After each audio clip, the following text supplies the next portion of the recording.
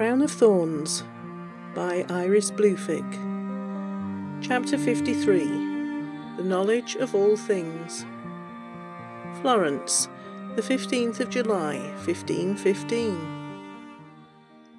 The Piazza della Santissima Annunziata was unassuming, Crowley had always thought. Its drab flagstones and sedate low-flying arches reflected a certain piety, he supposed, which was highly prized by the friars who called themselves Servi di Maria. As he made his way past a few beggars clustered at the foot of the statue, he wondered idly if he'd have any holy men to contend with on entry. His old friend had taken rooms in the friary and turned them into a workshop. At the entrance, which had been permitted to hang open in defiance of the sweltering heat, he very nearly ran face first into a nun. She was young, perhaps 20, and had nervous hazel eyes. Cringing inwardly, Crowley made the sign of the cross and let her pass. The nun's manner eased somewhat. "She'll have been seeing her lover," Crowley thought, sighing as he passed by a rough-hewn wooden bench and some fraying tapestries, looking for the staircase his friend had outlined in his missive. "One of the brothers, I don't doubt. Brave girl. Risky business. Well done, Astor." The friars weren't the sole residents of these premises, as they'd taken to renting out rooms for profit.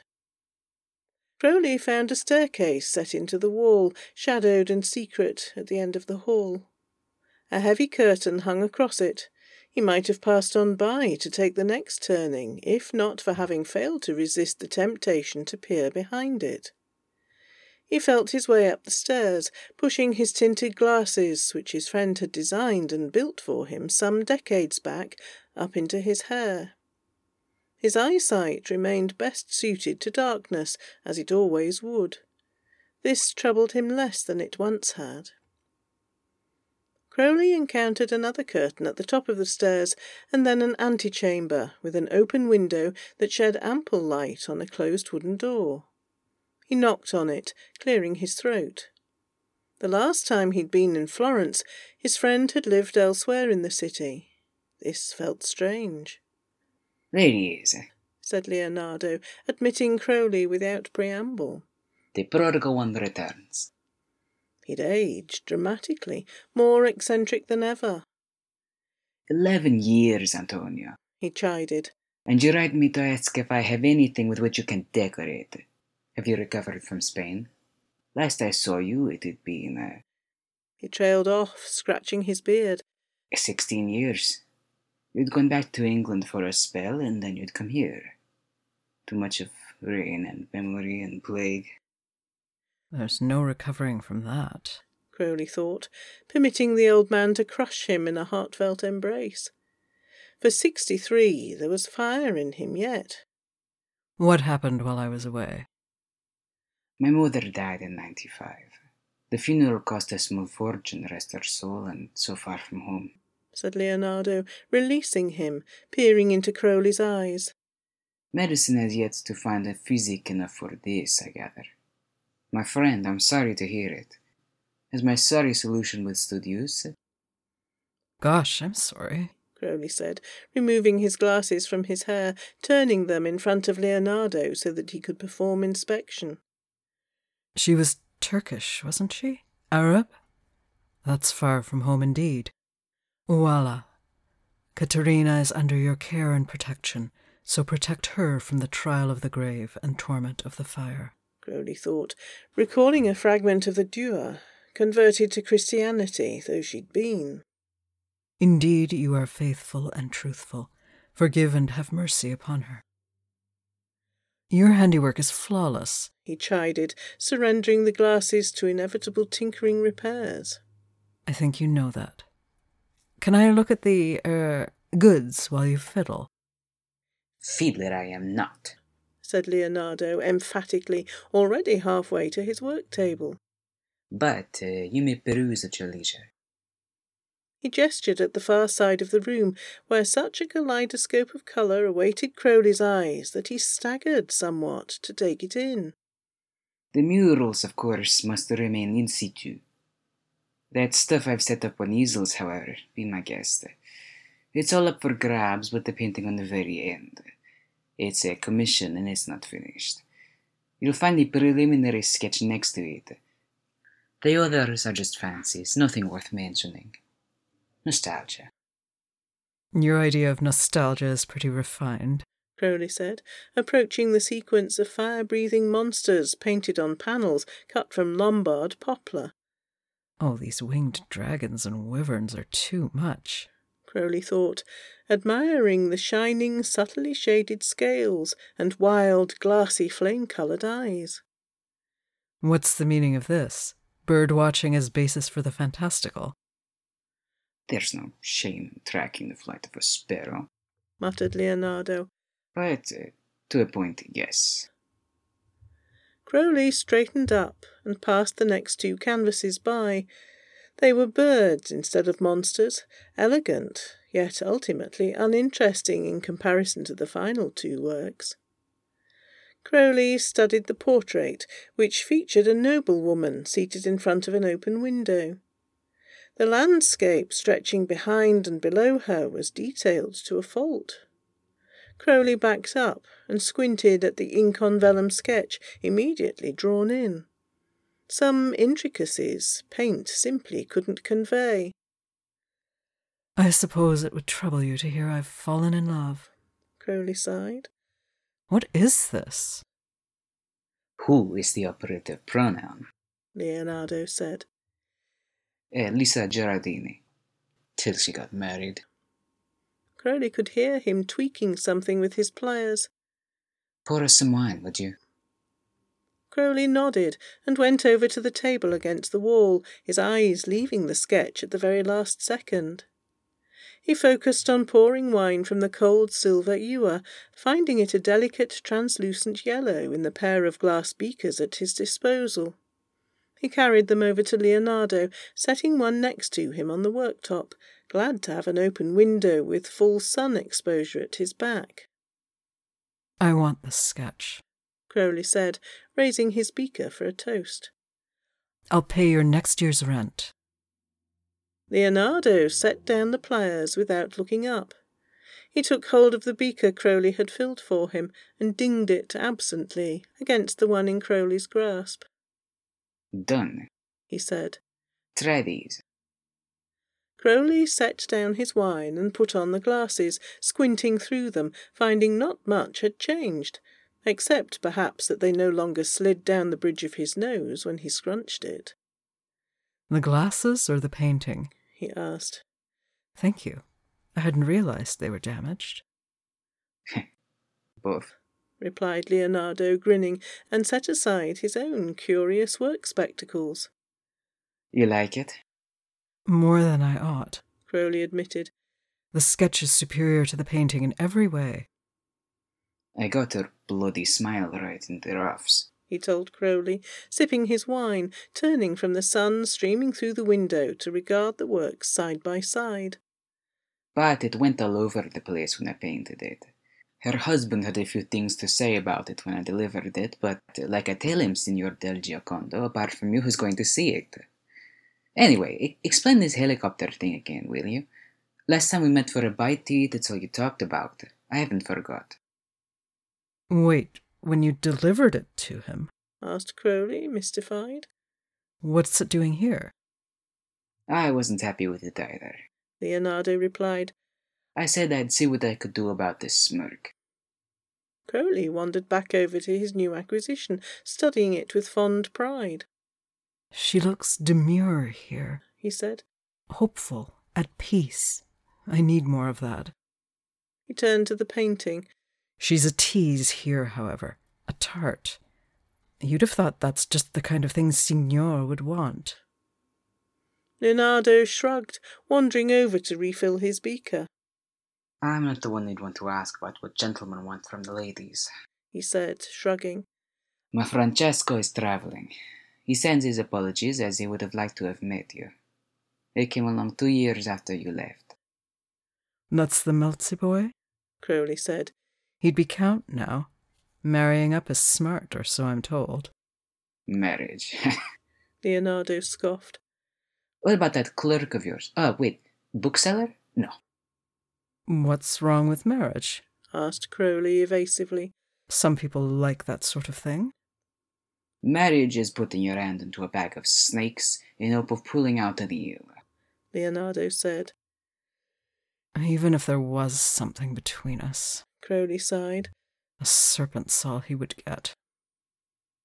Leonardo took Crowley's beaker and refilled it, shaking his head. You'd prove one of our rare monsters, my boy, he said, handing the vessel back. Your tenacity is lamprey-like at worst. Is that meant to be a compliment? Crowley asked, taking a swallow. They suck blood. What I mean to say is, you'd never be dislodged unless you wished it. Leonardo clarified. I'm the sort you'd want as a sharp-toothed hanger-on, is that so? Crowley ventured. Leonardo shrugged, winking at him, and went to pack up the sketch. I could do far worse. And I could love you, perhaps. Crowley thought. But losing you I couldn't stand.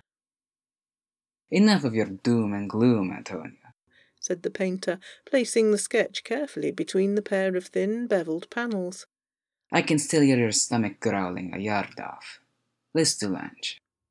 Yes, that's a fine idea, Crowley said, pensively, watching him wrap the priceless cartoon. Let's.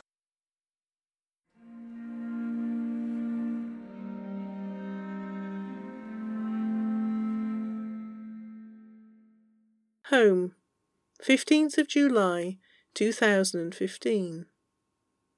Unbelievable, Aziraphale murmured, scrolling through his Twitter feed. these photographs. You're missing them on telly.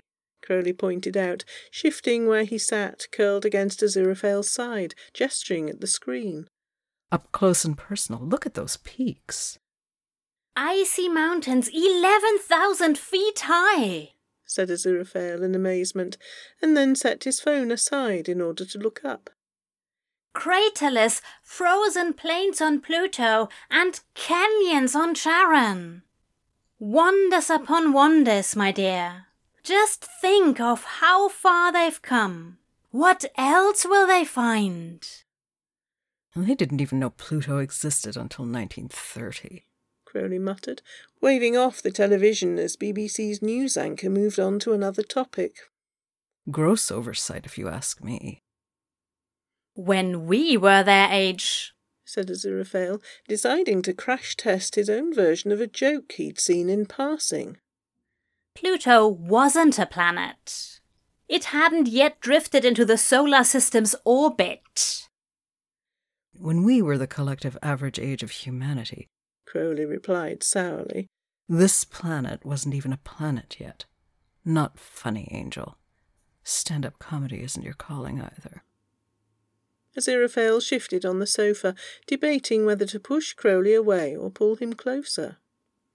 Who's to say astronomy mightn't have been yours? He suggested. But you chose botany instead. And cookery, Crowley added, his eyes drifting to the wall above the telly. lest we forget. Aziraphale regarded the Da Vinci sketch and then turned his head to look at the modern American abstract monstrosity hanging above their heads. You might even have made a formidable art dealer if your taste hadn't been so dreadfully eclectic. What do you see in that draft?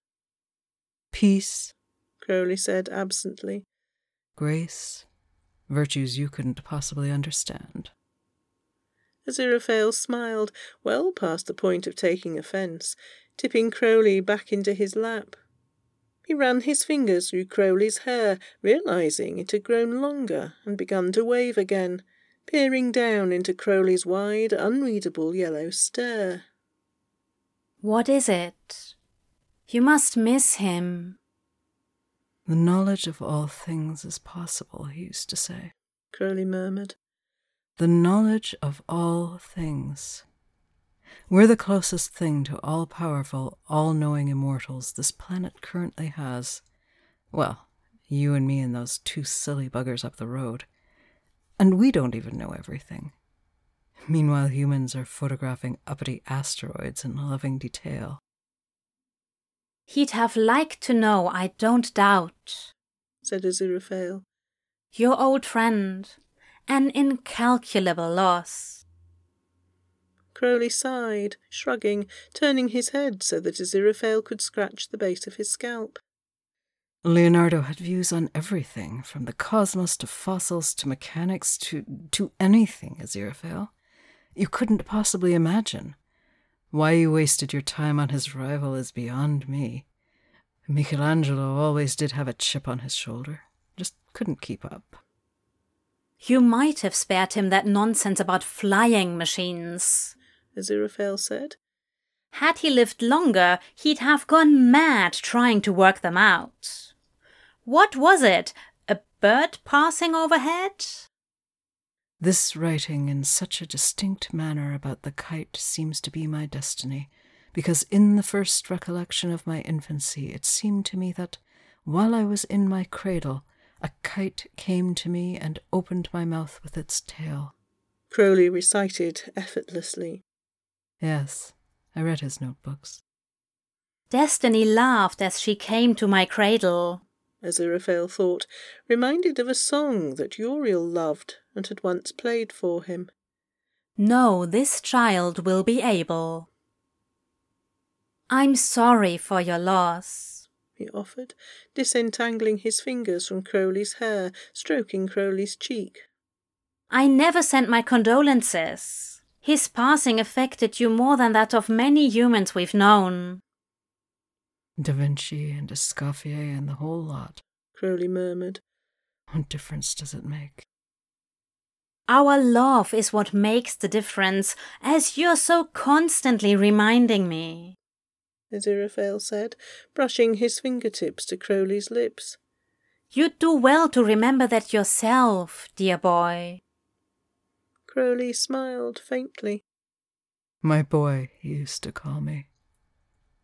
But never my dear, Angel, not like you. Didn't I read that he'd once said matrimony was tantamount to reaching into a bag of snakes? Oh, that and loads more, yeah. Told me I reminded him of a lamprey once. Charming. Better a lamprey than an eel, Aziraphale insisted. I'd rather you use your teeth in self-defense. Crowley rubbed his eyes, sat up and turned to look at Aziraphale straight in the eye. Do I, then? Endlessly, Aziraphale told him, returning Crowley's smile. Appropriately, even. And how? Crown of Thorns will continue in Chapter 54.